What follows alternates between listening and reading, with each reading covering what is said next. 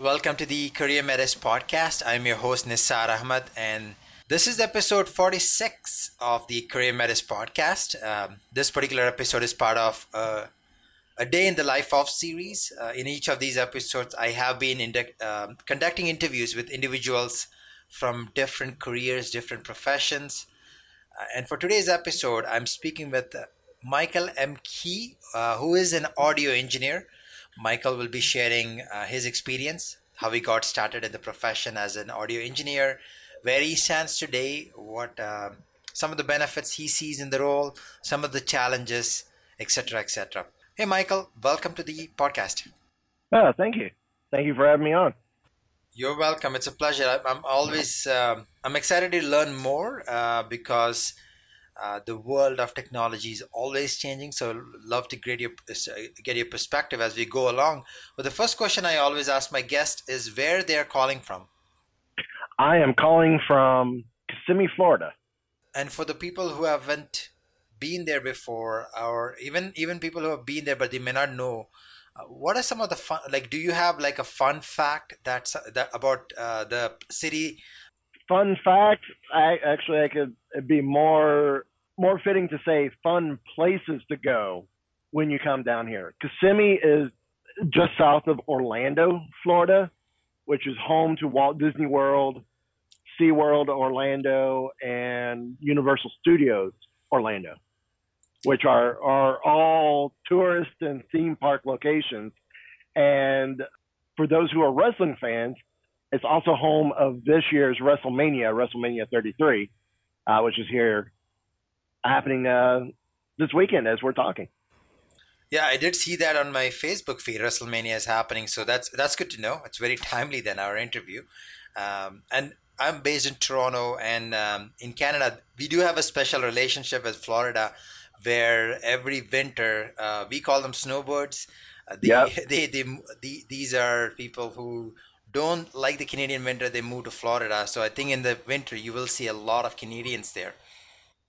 Yeah. Well, also too, a couple hours south of me here is Dundee, which is also the home of the Toronto Blue Jays spring training. Interesting. Very interesting. I actually did not know that. So that's why I like asking these questions. You said you're in Toronto. The Toronto Maple Leafs, their second tier minor league club, which is in the ECHL, is the Orlando Solar Bears. Interesting.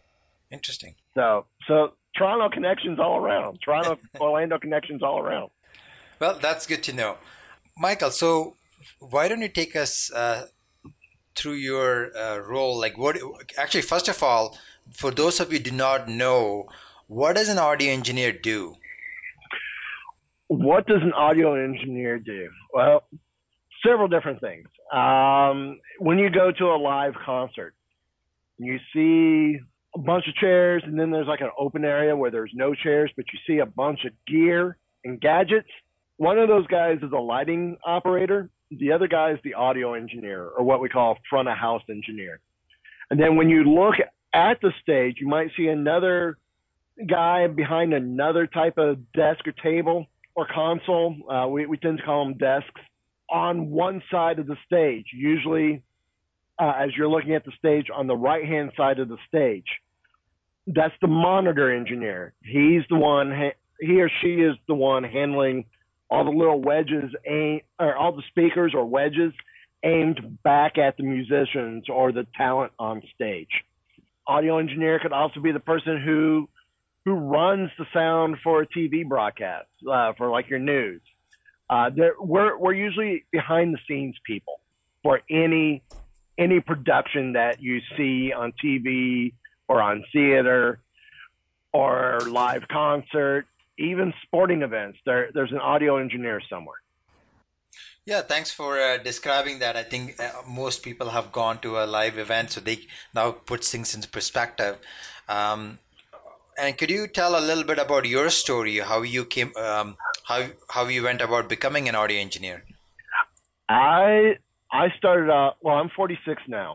I started in the entertainment industry when I was 16, so a little over 30 years ago. I think this year will be my 31st year in the industry. When I originally started, I've always been fascinated by sound and by audio. Have been ever since I saw Star Wars the first time in 1977. I know that makes me old. That makes me ancient these days.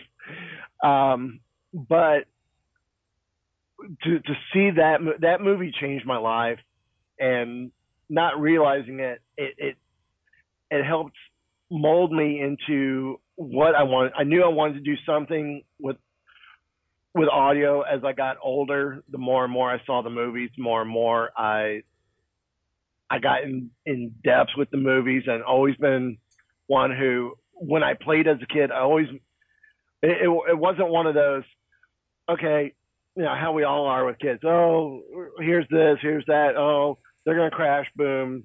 Okay, next thing. No, I laid out I according to my parents, I would sit down and literally plan out all the sounds of the different weapons or the different vehicles, and I would recreate those sounds to the best that I could while playing. So I guess it hit me then. But as I got into high school, I'm like, I want to do the theater. I want to go into theater. I want to go into entertainment. And I had the opportunity when my family lived in New York to get involved in an off Broadway production, professional production that was coming into our town. I started off on lights there, but I always hung out with the audio guys as well. If there wasn't anything going on that I was needed for during rehearsals. So the audio booth was right below me. So I went down and hung out around the audio booth and watched what they were doing because I was fascinated. Well, that was always during the summer. In between, I started off as a DJ, and that's how I learned to work more with the gear that I was working with, the audio consoles, tape decks, amps, processors, all of that. And then the next summer, I go back to work at that professional show. So when I applied for college, I wanted to go for audio. I started off at Carnegie Mellon University in Pittsburgh. I wanted to go for audio, but they didn't have an audio program. They had a lighting program, lighting and scenic design. So I was there for ended up going for lighting. I already had lighting experience as well. But my work study was in the audio lab, and I'm helping seniors splice their audio projects that they had to do. I was getting paid like $150 a pop to do the splicing project because they didn't want to do it, and I loved doing it. And splicing is where you take a section of tape and you cut out anything in between to try and then take those two tape ends and put them back together. So you're cutting out a section of tape that's not necessary and put it back. Now in the digital world, it's like removing silence or removing mistakes on a recording. You could just highlight and hit delete. Well, on tape, if you made a mistake, well, it was kind of hard to go back and erase it and redo it. So a lot of times you just splice it out, and that's I became real proficient at splicing. And over a couple of other schools that I went to, I finally found a school here in the Orlando, Florida area called Full Sail.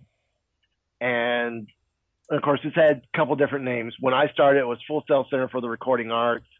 As I graduated the school, it was Full Sail Center or Full Sail Real World Education. I'm not sure. I think now it's called Full Sail University. But I got the most out of it. I had done a couple shows in college and outside in the local community that I was living in when I was in Louisiana. doing audio, still as a paid professional. But in college, I learned to do some sound design. And the one show that I worked on that I met my wife on, that show won best technical direction or best technical performance by the local newspaper, and it was because of the sound and the sound design. So I was very proud of that accomplishment. And then now I'm just got done celebrating 19 years back in February with Walt Disney World, where I've been an audio engineer the whole time I've been here. Well, congratulations on your tenure. That's a great. I mean, seems like you've naturally grown into this role over the course of your career. Yeah. So 30 years in the business, over 24 as an audio engineer, 19 years at Walt Disney World. I couldn't be happier. I feel very accomplished in what I've done. I had some goals when I was early in, before I graduated high school. And yeah, maybe those goals never laid out, but I'm successful in other ways, and I'm happy with the goals that I've got now and the accomplishments that I've had since. That's wonderful. That's great to hear. Michael, I wanted to ask, what does a day to day look like for you today? Well, like today, I'm at Walt Disney World, Epcot Center, and we'll throw in another connection. I'm working at the Canada stage at Epcot in the Canadian Pavilion. In my show, with the show that I do, we do 5 shows a day or 5 sets, which is another industry term or musician entertainment term is a set. And we do 5, excuse me, we do 5 sets a day, and they're about 25, 30-minute sets. And so not only do I run lights and audio for that, I also have to help maintain their monitors and make sure that what they're needing out of their wedges is the same. So I'm kind of doing double duty, front of house and monitors and running lights, so triple duty. But I always, one of the first things I have to do when I get here is I have to set up the stage. I have to set out all the microphones. I have to uncover all my speakers. I have to do a speaker test or a component test, make sure all the different components are working properly. Do a light check, make sure all my lights are working. If not, I then report it to my superiors. I've got problem here. We need to try and fix it, or I need another speaker to replace because the monitor went bad, and here's where the monitor problem is, or I need a new light because it's burned out. Because we're now using LED lights to try and be a little greener. So it's not as easy as it was in the past. Oh, the light went out, just change the bulb. No, we have to change the whole fixture now and send the fixture off for repair when that happens. And then at the end of the night, once after we're done with the final set, I have to go down, cover everything up, strike all my microphones or pack up the microphones. We call it striking. And then just secure the booth, make sure the booth, everything's shut off in the proper way. The console or the desk is covered up. And then go back, turn in my keys and head home. And for most of the daily op stages here at Epcot or even at Disney, that tends to be pretty much the same formula day to day. The only time it changes slightly is on a convention or special event, or if we're at the main stage here at Epcot called the American Gardens Theater, where we tend to get a lot of national acts or international touring acts like the Guess Who or the Little River Band or Night Ranger, groups like that. So, of all the things that you do on a daily basis, what are some of the things that you enjoy about the role? I know you mentioned you love your job and what you're doing, but are there things that particularly you love the most? I love mixing. There's nothing like mixing. Knowing that I help the band shape what sound is going out to the guest is exhilarating, I guess would be a word to use. It's thrilling. I just love the whole process of mixing, of knowing the song, knowing when I need to boost what person or what instrument for what solo or what needs to be put out for for a feature. And then when they make a mistake on stage, knowing how to help cover it up some so it's not as painful, I guess being a word to use, as painful sounding when it comes out. Like one of the shows we did today, one of the performers jumped ahead a song and they almost skipped a song, and I, because I'm so used to the cueing, I took my light cue with that announcement. And I'm like, oh, okay, so we're into the song or into the set. Nope, we still have one more song. So making that adjustment, it's like, oh, okay.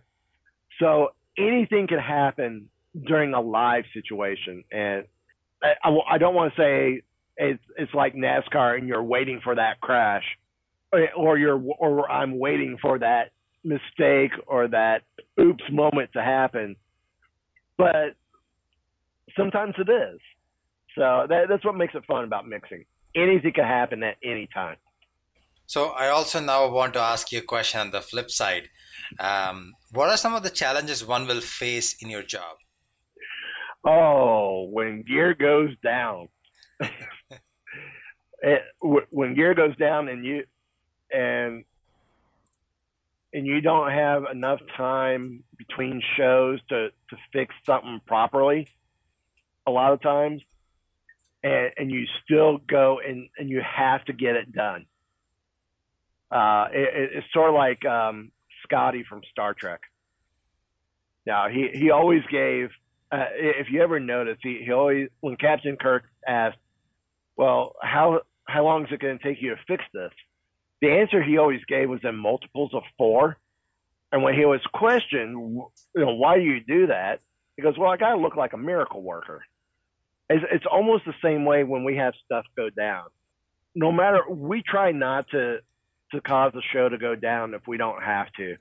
A lot of times, if we have a show go down, it's because of weather. Because when we get into our rainy season here in Florida, I mean, it rains, it pours. So a lot of times we'll lose shows due to lightning, or we'll lose shows to excessive rain, and it's something that can't be controlled. But if we have a gear issue go down, say I have a bad mic cable, well, I could fix the mic cable, and that's an easy fix. If we have a speaker go down, well, I can replace the speaker, the stage wedge. I could fix that. It's just whether I get that wedge here in time before the next show or not. If not, it's, well, I don't have it. You're going to have to, can you do a show without your wedge this show, and we'll have it next show? If not, I got down the show because the wedge is blown and I couldn't get one out here in time, and I can't find one in time to get it. It's coming from maybe another park, and it's just not going to get here in time.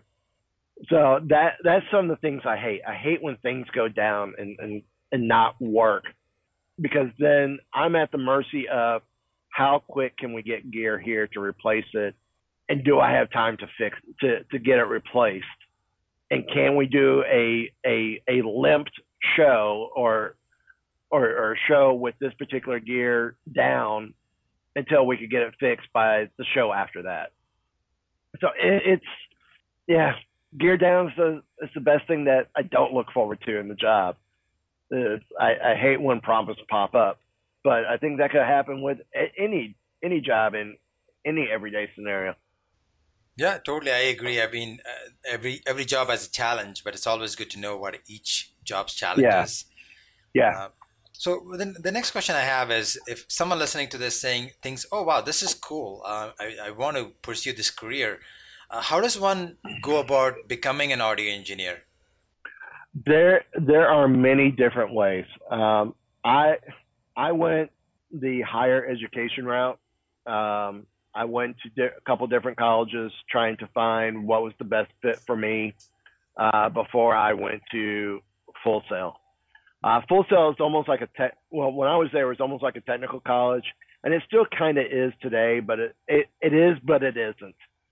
The nice thing with Full Sail is I got a lot of hands-on the gear. a better understanding of the processing equipment I was working on, the software I was working on when we were doing some digital stuff. Just a lot of hands-on, which I felt was great for me because I'm a hands-on type of guy. I'm a visual learner. I'm a touch and go type learner as well.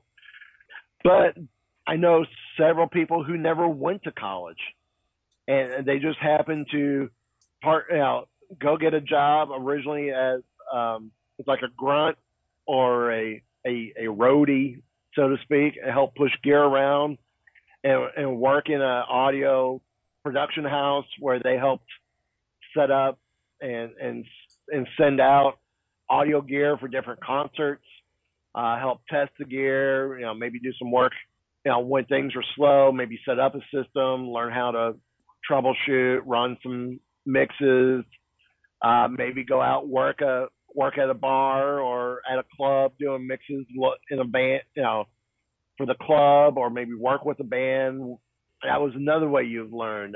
Some people went straight into the union, IATSE, and did their apprenticeship through that, and did their training and everything through that.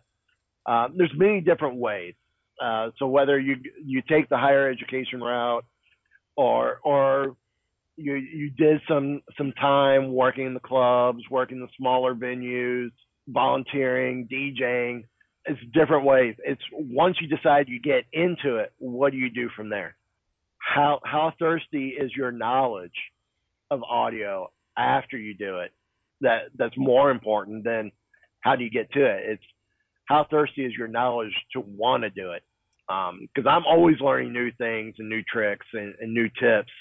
So education doesn't stop once you get there. You're always learning something new.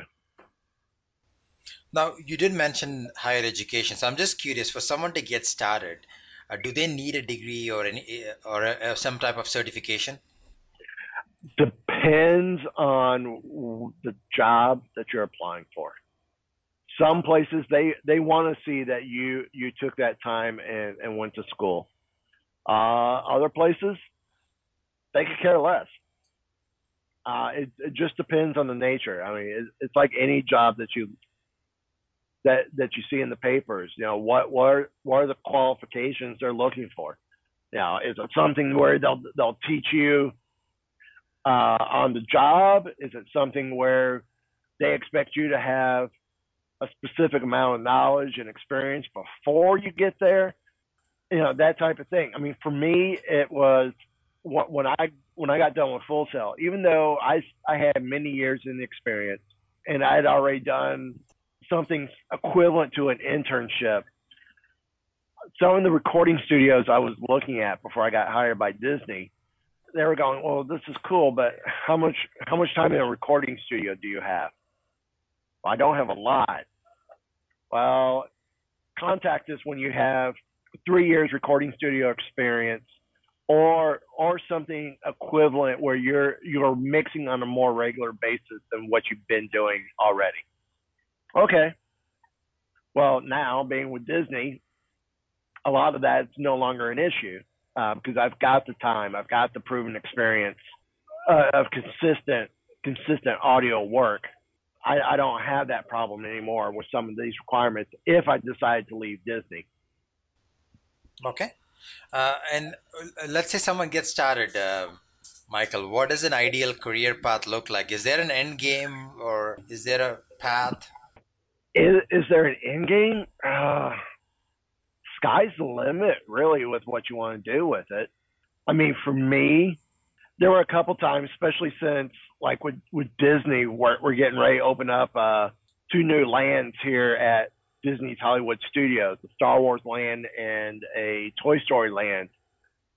Me being the Star Wars fan, I would love to put my mark on the Star Wars universe and be involved in helping create some sound, some sound effects or sound designs for that. But that would mean I would have to leave the department I'm in now and leave the comforts of knowing I'm mixing almost daily out here, 5 days a week, because I do get 2 days off. But with 5 days a week, I'm mixing at least anywhere from 3 to 5 of those days. I mean, I do get some days where I'm not mixing at all, but to go from that to a gig that, well, for right now, it'd be good for a year and a half, almost 2 years. But after the Star Wars land opens, do I get kept with Imagineering, or do I go back to the tech ranks? And if I go back to the tech ranks, I lose some seniority and whatnot. So there's some pros and cons there. But with what I'm doing now, it's some good. I got some good stuff going on. I mean, I'm also a podcaster, just like yourself. And with podcasting, I do my own editing, I do my own recording and everything. The way I do it's different from how other people do it. But with that, I think for me, audio wise, that's where I see myself with more growth. I think I'm where I'm happy to be with my real job as an audio engineer until I retire, if I retire. But on the podcast side of things, I could see myself growing more there, especially in audio. And that's where my next step with audio has taken me. Is I'm very happy with my daily job. It's now, even though I've incorporated with my podcast, and it's still somewhat of a hobby, is how can I take that growth and my audio growth there and expound on it more and make it as successful and prosperous as I am my normal audio job. Okay. So the last question for today, Michael, is what advice will you give to someone who wants to get into this field? Same advice I would give to anyone for whatever field. If it's something you want to do it. Don't let anyone tell you you're not going to be good at it. I've had people tell me that through the early stages of my life, even while I was in college. And you know what? I'm, like I said, 30 years in the industry. If I listened to all those naysayers, I would have never hit probably 10 years in the industry. To me, I let those comments and that negativity fuel my fire to prove them wrong and prove that no, I can do it and I'm going to be successful at it, and I think I have been. So I'm lucky. For most audio engineers, they don't get a 40-hour work week with benefits and perks, whereas with me at Disney, I'm living the dream, being in the entertainment industry, being an audio engineer with a 40-hour work week, with benefits, with perks, and life is good. That's wonderful. That's actually solid advice for anyone listening, no matter what you do. So, Michael, thanks for joining us. Thanks for sharing your experience and your wisdom. It was a great having you on the podcast. Oh, thank you very much for having me on. You're welcome. Thanks, everyone, for listening to this episode of the Career Matters podcast. If you enjoyed this particular episode and also learned something new, feel free to post a comment or a review. And if you really loved it, definitely go ahead and share this among your network. Until next time, this is Nisar Ahmed, your host for the Career Matters podcast. Thank you.